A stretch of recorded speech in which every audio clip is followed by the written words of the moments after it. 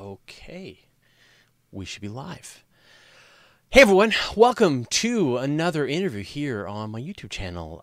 Today I've got a special guest. We're going to be talking about pulsar timing arrays and methods of detecting gravitational waves.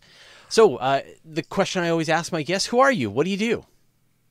So my name is Boris Goncharov. I'm postdoctoral researcher at the Gran Sasso Science Institute in Italy. So I did my PhD at Monash University in Australia, and I worked on various gravitational wave data analysis, and that's pretty much what I'm also working on here in Italy as well. So I guess the reason I brought you on was there was a press release that came out, I guess a couple of weeks ago, talking about your work with pulsar timing arrays. So I'd like to kind of just get into the underlying idea of what's going on here. I mean, I guess, we've talked a lot about LIGO and Virgo and the various existing gravitational wave observatories. So how does one use a pulsar to detect gravitational waves? Yeah, that's actually a very interesting idea. And I guess the main key term here is that the pulsar itself, and it's very, very precise astronomical instrument. So it's a bit unintuitive because usually when we think about some measurement, we consider something that is made by people, like, I don't know, some LIGO, for example, or interferometer or something like that, where we construct something to measure. However, the pulsar is something that the nature provides us with, and it's some specific pulsars called millisecond pulsars. They rotate very fast and they act as very, very precise clocks. In fact, they are so precise that their precision is comparable to those of atomic clocks when we observe pulsars over very long time scales. And that's basically what we use to detect gravitational waves. So when, let's say, when we look for a gravitational wave, with pulsar timing arrays, we look at also a special kind of gravitational waves, which are called nanohertz gravitational waves. So these are a very, very ultra low frequency gravitational waves. So essentially, what is happening is that when this gravitational wave passes through our galaxy, it changes the space-time between the stars and the galaxy, and slightly affects basically the propagation of radio pulses from these millisecond pulsars. And these millisecond pulsars are basically they're across this galaxy. So we have this network of very precise clocks, which based on time delays allows us to actually detect to search for these gravitational waves and hopefully detect them very soon. So when I think about like LIGO and Virgo, you've got these L-shaped detector systems, and there's two of them, and now there's more of them with Virgo and more coming online all the time. And they're detecting these ripples of colliding black holes, colliding neutron stars, very, very high frequency events that are then, I guess, distorting the actual length of the arms, and so we're getting this detection.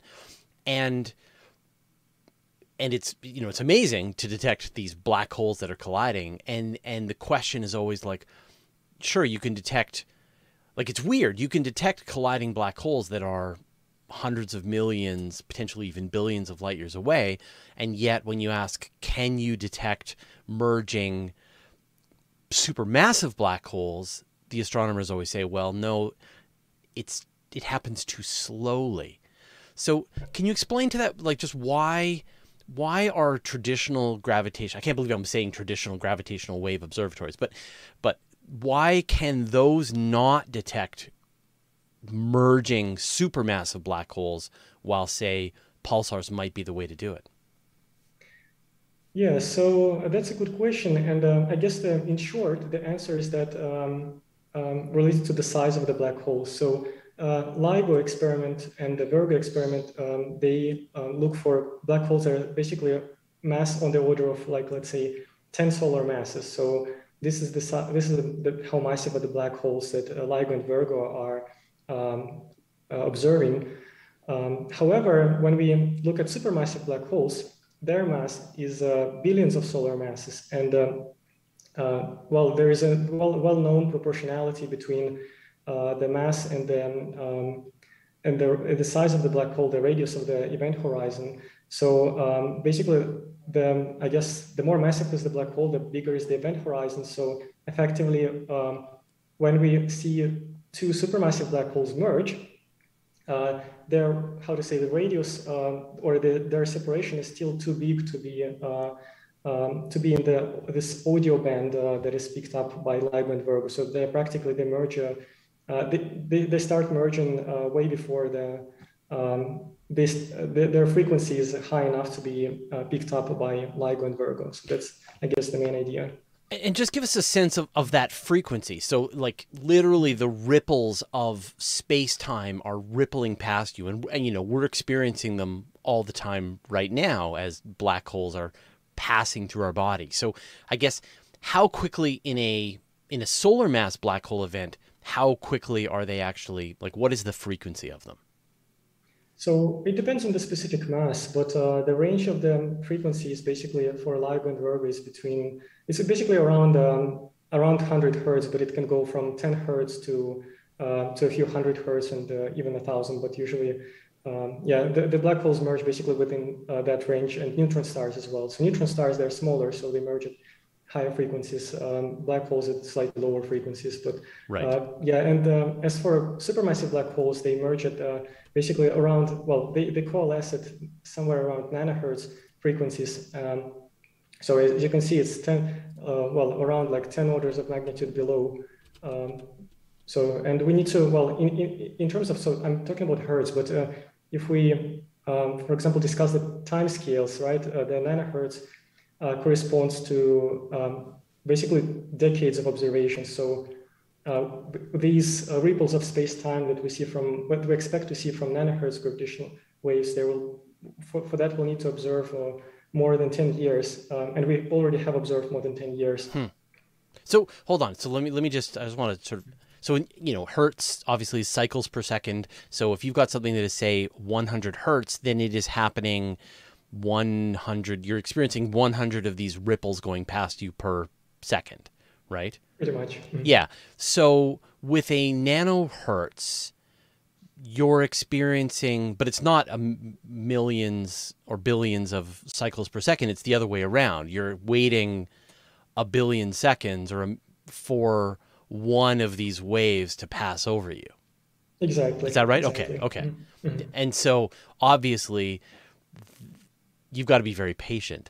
And so you're saying that, and so what happens to the pulsars over the course of this, you know, as these giant waves are sweeping past? Are they hitting multiple pulsars at the same time? And so you're seeing this similar effect across all of them? Yes, and that's actually precisely the feature that we're looking for. So by just looking at one pulsar, there is no way of knowing whether this effect of, let's say, delays and advances in arrival times for the pulses from gravitational waves or not. But when we observe an array of pulsars, then we expect to observe a very specific correlations between these arrival times in an array of pulsars that is specific to gravitational waves of general relativity. Right. And so you've been doing these observations for 10 years now, and what have you found? Well, actually, only recently there are some quite interesting results. Very well, somewhat expected, but also somewhat surprising. And as I mentioned, from gravitational waves, we do expect to see these spatial correlations.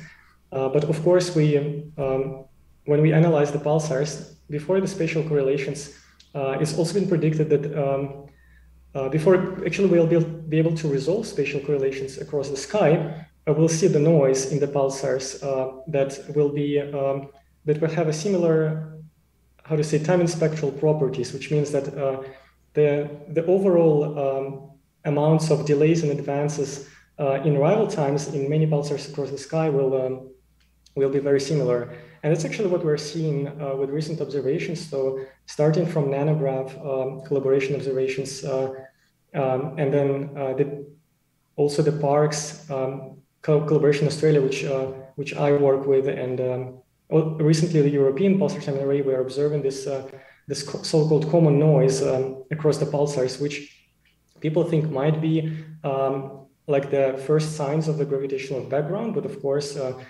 in particularly in the Parks collaboration, with Parks collaboration, we argue that it's well, of course, everybody knows that, but we emphasize that we need to wait a bit longer to actually make sure we detect spatial correlations, because the noise in the pulsars, the noise coming from these neutron stars, rotating neutron stars, it might also introduce a feature similar to what we observe. So, how many pulsars do you actually keep track of? With the Parks Pulsar Timing Array, we in the data release that we used for the publication is employs 26 millisecond pulsars. And Nanograph used more than that, so they included, I think, around something like on the order of 50 pulsars, but I don't remember exactly. And I mean, do you have to? So I mean, with Parks, it's a steerable radio telescope, and so you're looking at one pulsar, you're recording data from it, you're then turning and looking at a different pulsar and recording data from it, and then you have to give up the telescope for someone else who's using it for some completely different series of observations.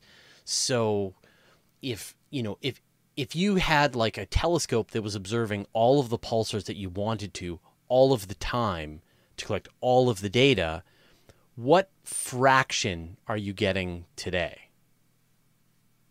Actually, I don't know exactly, but the fraction will be very small. So, for Less example, than when we 1%? observe, Like, yeah, I think less than 1%, because we do observe pulsars basically roughly once every 2 weeks. And of course, there's limited observation time. And there's a limited, I guess, time where pulsar is in the sky. So yeah, the fraction is very small. However, the telescopes are quite powerful. So we observe for some time, we average down observations, and then we construct the so-called arrival times and their uncertainties. And based on these, we collect them over many years, and we use these data sets to search for gravitational waves. so I mean, I guess the big question, of course, is have you detected any yet? Mhm. So yes, no, not yet, not yet, but we are getting there. What would it? I guess is it because the signals from merging supermassive black holes are outside the boundaries of the detections that you're able to make, or is it just that your predictions are wrong or haven't sort of matched reality yet? Yeah, I think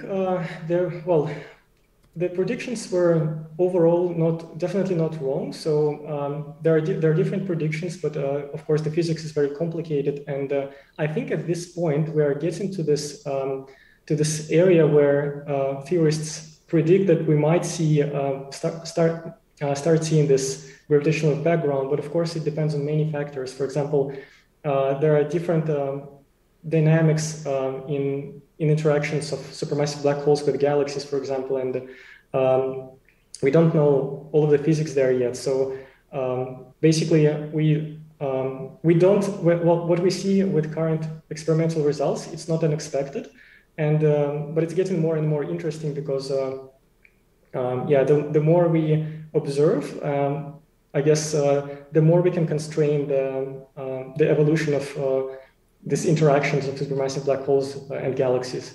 But of course, the scientific case for pulsar time is very solid, and we already detected gravitational waves from compact binaries with LIGO. So we know that these binaries exist in nature. So it's just a matter of maybe a few more years before not a few, but several maybe more years. Nobody really knows when we'll detect, but yeah, it's hopefully happen soon. Pulsar timers are very slow, so as you mentioned, it takes time. And I guess, I mean, one of the things that I guess, how often do you think these mergers are happening across the observable universe? Mhm.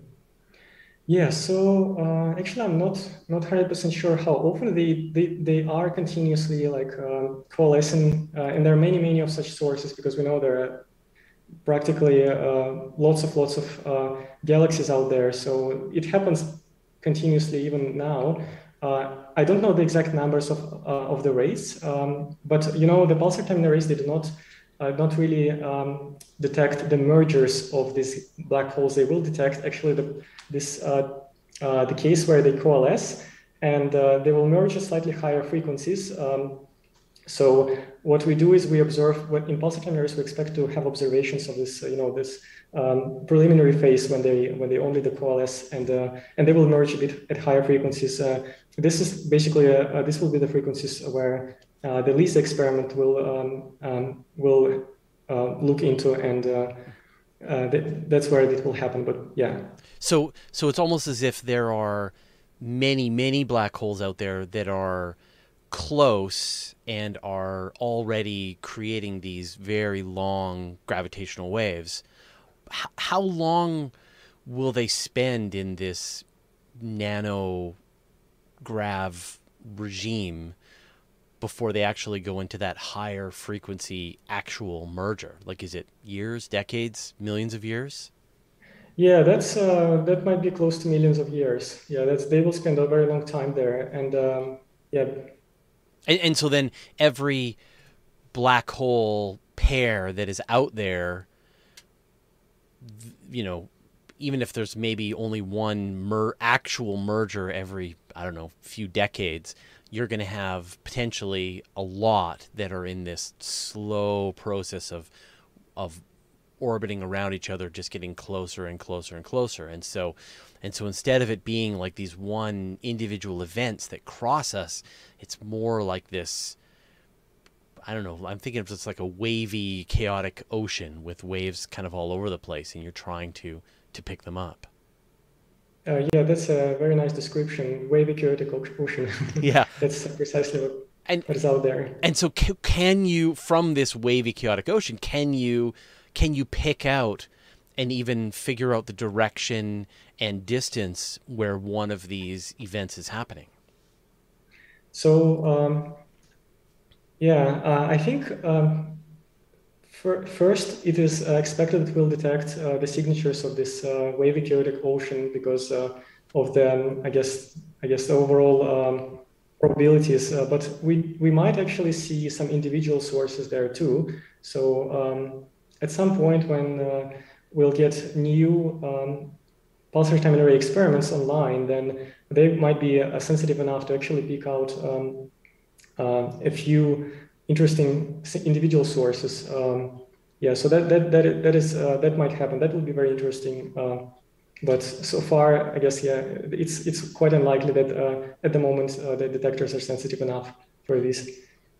And so then I guess, you talked about this moment when the black holes are actually merging and the frequency goes up. So what kind of frequency would that be compared to 100 hertz, nanohertz? Where would you get to with an actual merging event of supermassive black holes? So that would be somewhere, I guess, close to millihertz, roughly. So I guess that's the frequencies that the future space-based LISA experiment will Hmm. explore. So again, millihertz. So you're looking at thousands of seconds per for these waves to pass over. So if you, but it seems like I mean, is there a reason why you wouldn't be able to detect these millihertz events in pulsars? Like, is there? I wonder, like, why does it have to be the really long ones? Why can't it detect more frequent events?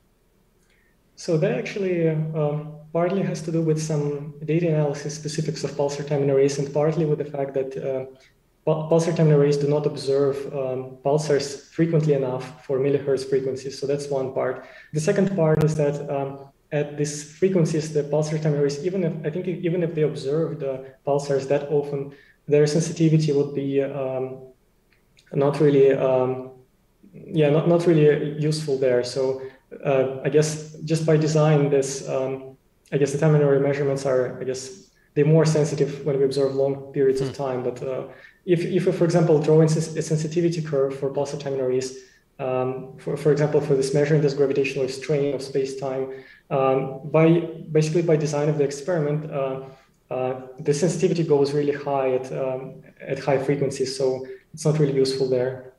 So does a bigger telescope get you a more precise measurement, or can a small telescope like do you just get whatever the clock is telling you, or do you need to have a bigger telescope like Parkes or even say FAST to be able to make a more accurate detection? Yeah, I think to make a more accurate detection, what helps is really, I guess, two factors. So first of all is this so-called measurement error of the telescope, and the lower is the measurement error, of course, basically the lower is this noise level that basically for measuring this gravitational background. So that's one thing that affects our detection prospects. And the second one is the number of pulsars in the array.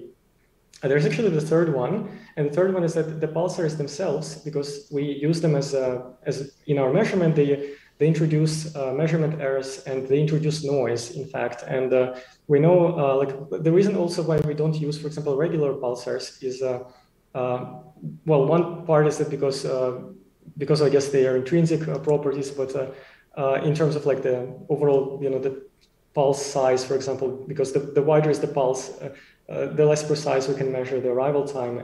But the second, over the long time scales, the pulsars also have the so-called red noise. And that's also, I mean, that's kind of noise that looks similarly to gravitational waves. So we basically, when we observe pulsar for like 10 years, we see that with this red noise, that at some point, like first, let's say 5 years, we see a delay in arrival times, and then the second 5 years, we see an advance in arrival time. So this is might be associated with the irregular rotation of the pulsar over this long periods of time. So that also affects our measurements. Of course, if we get like a more sensitive instrument like SKA, for example, square kilometer array in the future, it will put down the noise for the pulsars. But of course, if pulsar has red noise, then it will still not be, I guess, yeah, it won't be very sensitive to gravitational waves as the pulsar with better intrinsic noise properties. Now you said that you don't want to use regular pulsars. So, like the slower pulsars, you like the faster pulsars? So yes, by regular pulsars, I mean the slower pulsars. In pulsar timing arrays, we use the so-called millisecond pulsars. Because the rotation period is somewhere around a millisecond, so they rotate very fast. Basically, you can see millisecond is, in fact, the fastest pulsars, they rotate like around 700 times per second. So you can imagine basically like a star with size of a city rotating 700 times per second. It's it's a very extreme system. And I guess how many of those are available to us to observe? Well, potentially there are, I guess, well, from the numbers in current pulsar timing array experiments, we use around, let's say, like from 25 to like 50 to possibly 100 pulsars that we can use. But of course, all the brightest pulsars, they were already discovered. So I guess the new experiments, they will find the fainter pulsars, and if the pulsar is faint, then it also limits its ability to be useful to detect gravitational waves. So so there is some kind of like a balance there between finding more pulsars and actually like relying on pulsars that have very nice intrinsic noise properties and yeah, very sensitive and good timers. It's interesting. So, like, I've been reading some news coming from China's FAST telescope, and a lot of their work is just finding pulsars, and they've been announcing many new pulsars. And so, I guess some of those are usable for them. So, I guess that's very helpful for them to be churning up new pulsars that you can then use to expand the array. Yes, that would be great. I mean, if we can add more pulsars, and so that would be really useful for resolving the so-called spatial correlations that I previously mentioned. That this basically the spatial correlations is the main signature of the gravitational wave background. So this is the smoking gun. If we detect the spatial correlations, that's basically the detection of the gravitational waves. And the more pulsars we have, the more in the sky, basically the better we'll be able to resolve these spatial correlations. So I guess, you talked about the fact that maybe you're observing the pulsars for like one fraction of a percent because obviously there's limited telescopes and they're busy.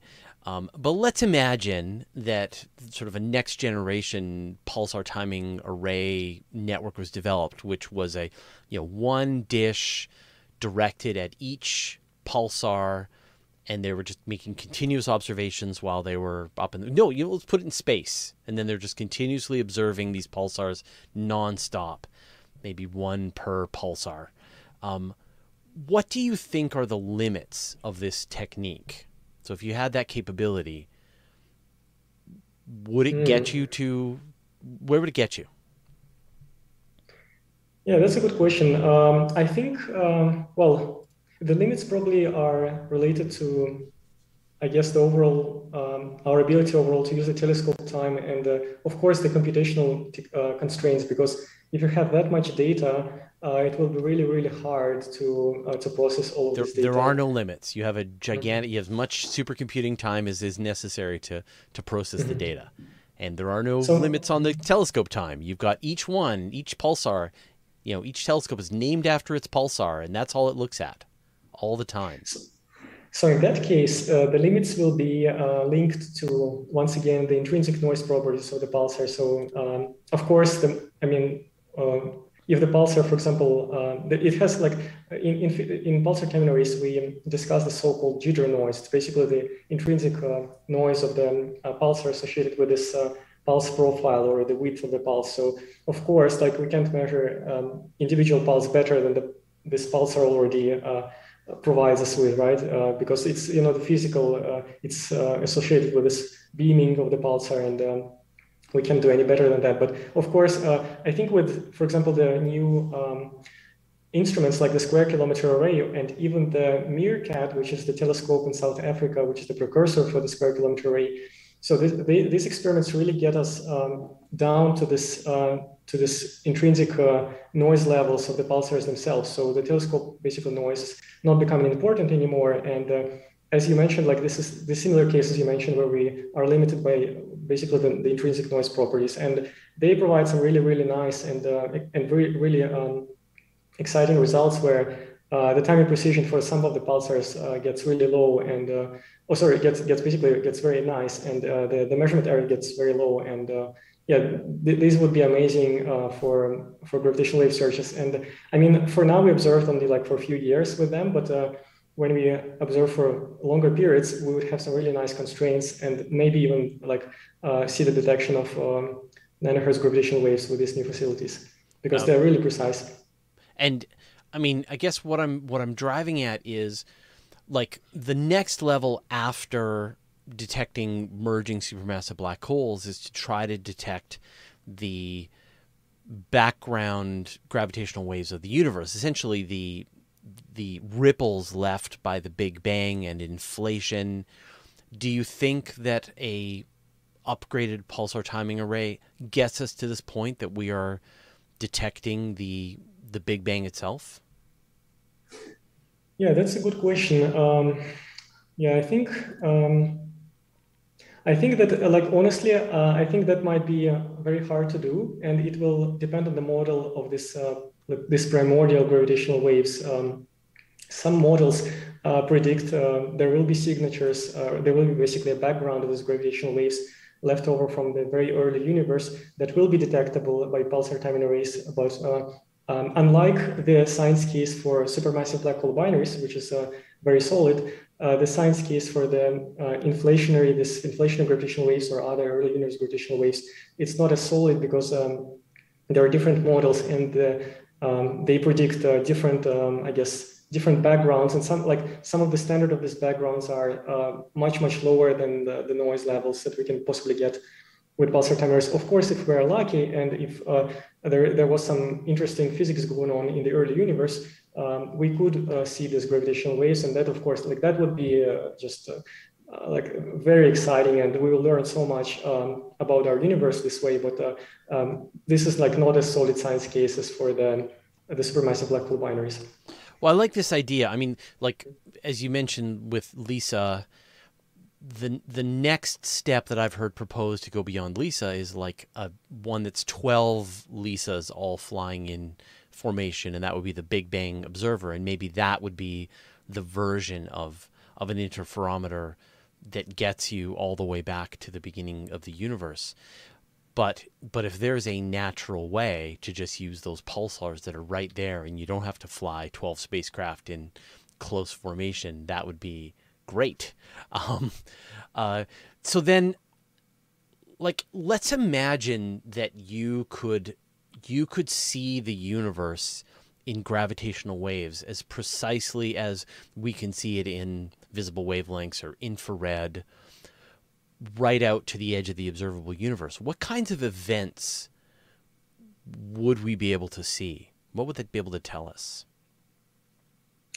You mean in the early universe? Just across the universe, like I'll give you an example. Like when you look at the universe in X-rays, you see the hot interstellar gas surrounding galaxies. You see the intergalactic medium. You see certain features are far more visible.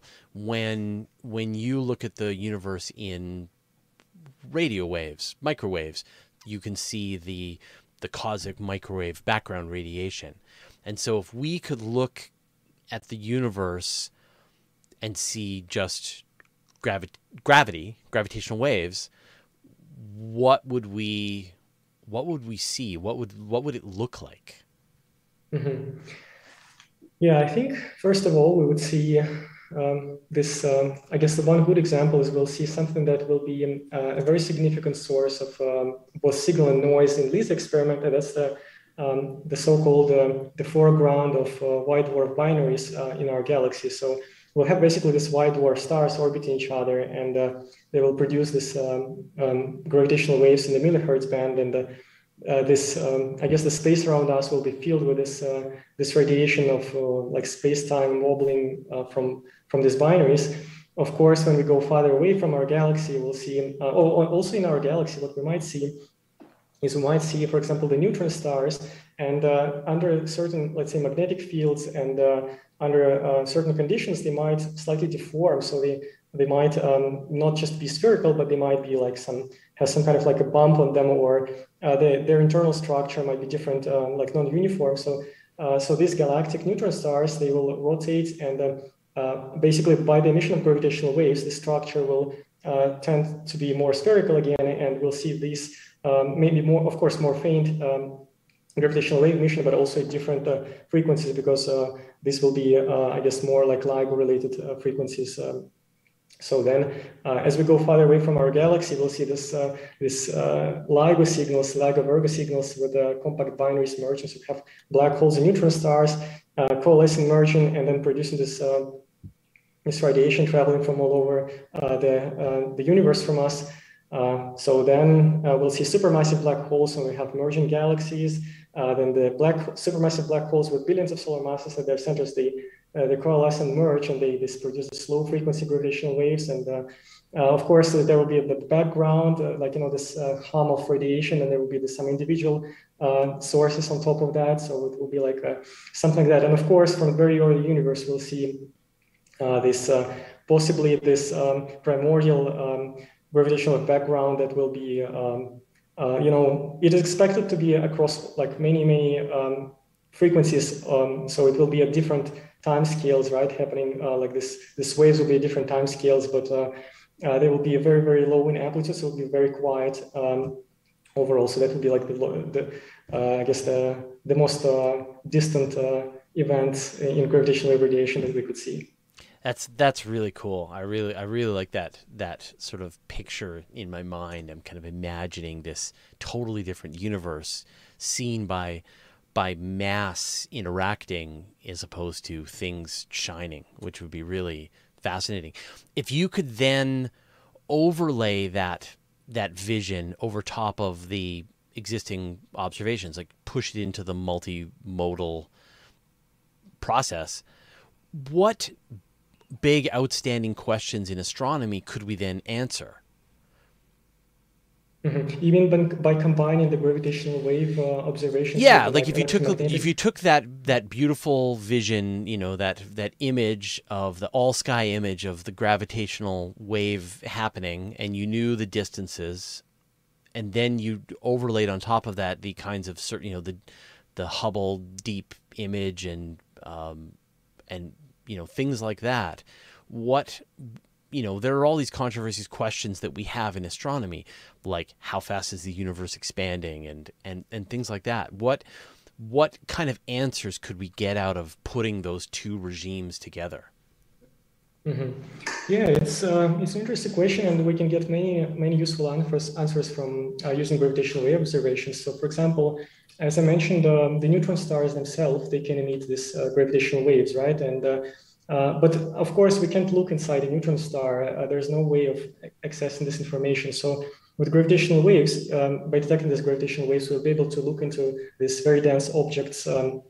When we also, for example, look at very far away distances in the universe, then, for example, and look at binary mergers of binary neutron stars, they do produce these gravitational waves, and they also do produce electromagnetic signatures. Like, for example, for this first binary neutron star merger, where we have this kilonova emission, which is optical, right? And we have this gamma ray burst, and basically these they provide a lot of useful insights about the physics inside this object, but also by collecting this information from all over the universe, we'll be able to, for example, measure the Hubble constant very like in an independent way from current cosmological observations, because we can measure the distance from gravitational wave signature, and we can measure the so-called redshift from electromagnetic observations. And the redshift is basically like how the wavelength of light changes when it flies from the source to us. So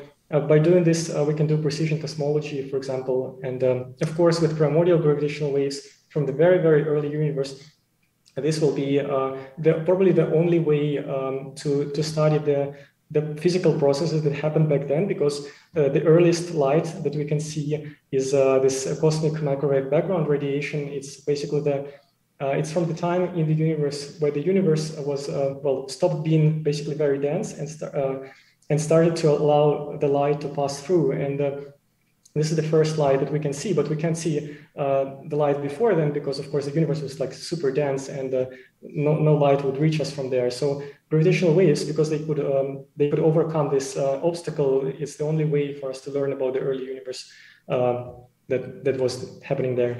Yeah, that actually sort of leads into my next question, which is that there is this time, the cosmic microwave background is 300-ish thousand years after the Big Bang, and before that, the universe was opaque, and so there was no way to see any light. And so, and really, gravitational waves are the only way to look into that time. And what do you think that we could see, maybe in more granularity? Like, what would we see in that period? Mhm. Yeah, I think it's for now, it's very hard to say, because I guess we haven't done that yet. And there, of course, there are different models that predict different kinds of gravitational waves. We might be able to see even it is predicted we might be able even to see some gravitational waves that left over the transition, so-called phase transitions, which were basically the periods of this short periods of time where the universe went from one state to another. And by the states, I mean, for example, the transitions where physical interactions that we know at the moment, let's say the electromagnetic observations, the nuclear forces, they were more general, and they basically were more like a unified force back then. And like these kind of transitions we might be able to see by gravitational wave observations. We might be able to see gravitational waves from inflation, which is this period of very rapid, like super rapid expansion of the universe at the very, very early times. And for now, the evidence for inflation is so far is quite solid, but it's indirect. But the gravitational wave observations might be the way to actually look into these processes from another perspective, and using different methods. And I guess one additional one is if primordial black holes are a thing, perhaps we could see them merging in this period. Yes. So yeah, that's also interesting because it is expected. Well, the black holes that we discussed so far were astrophysical, right? So these are the black holes that formed from stars. The supermassive black holes, on the other hand, they are very big, right? And they're at the centers of galaxies. So there are some theories that suggest that maybe there's supermassive black holes, their seeds, like their initial state was a primordial black hole which formed before the first stars in the early universe, and then accreted matter, for example, like collected, grew bigger and bigger, and formed supermassive black holes. So yeah, that is one thing that we can see with the gravitational waves. Actually, not related to pulsar time and arrays. Just by LIGO Virgo observations in the future instruments that will be built after LIGO and Virgo, we might be able to look very far in the universe at very large distances, where basically we'll be able to probe the distances where even comparable to distance where the first stars in the universe formed. So, and actually, if we detect any black hole mergers from that far away in time, we'll be able to conclude that these black holes are primordial because no stars were able to form at this very large distances.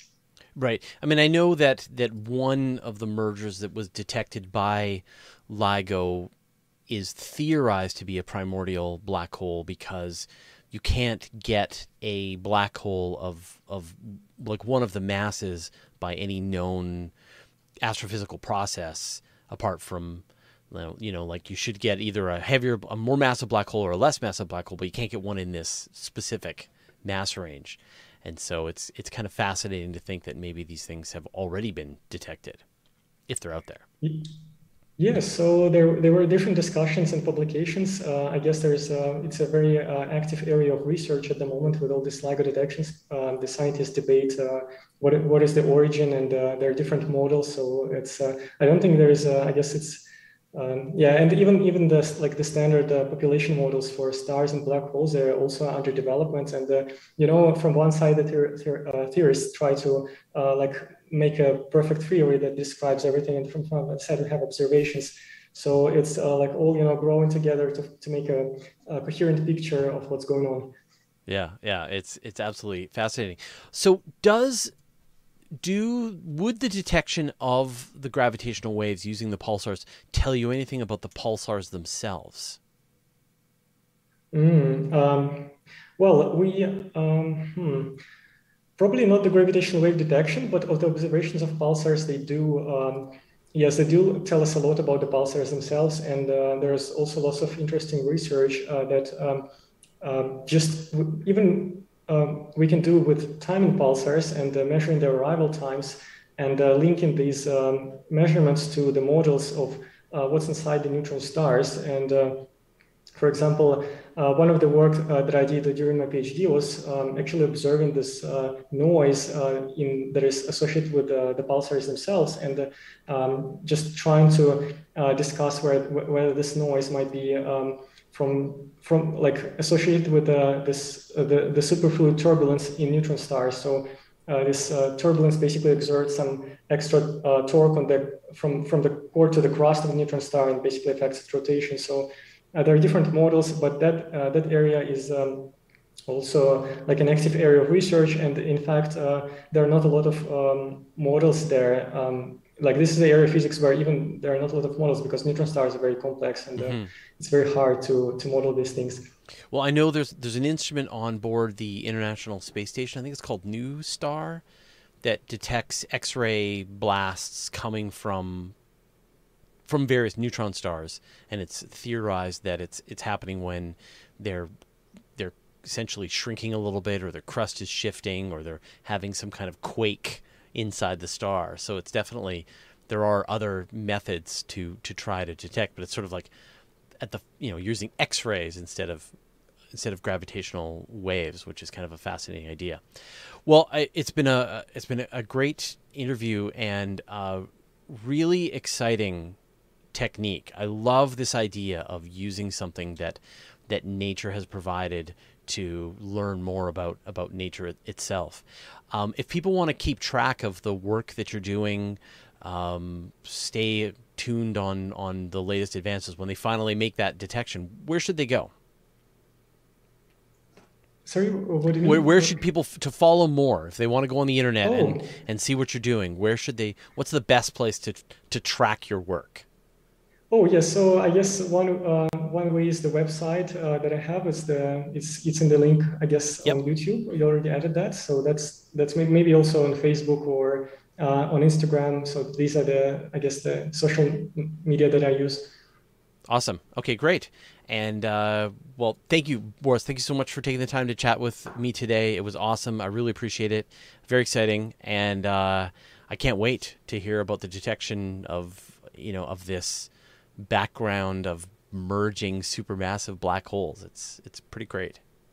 Yeah, thank you very much for hosting me, Fraser. It All was right. nice talking to you. All right. Take care. Thanks. Take care. Bye.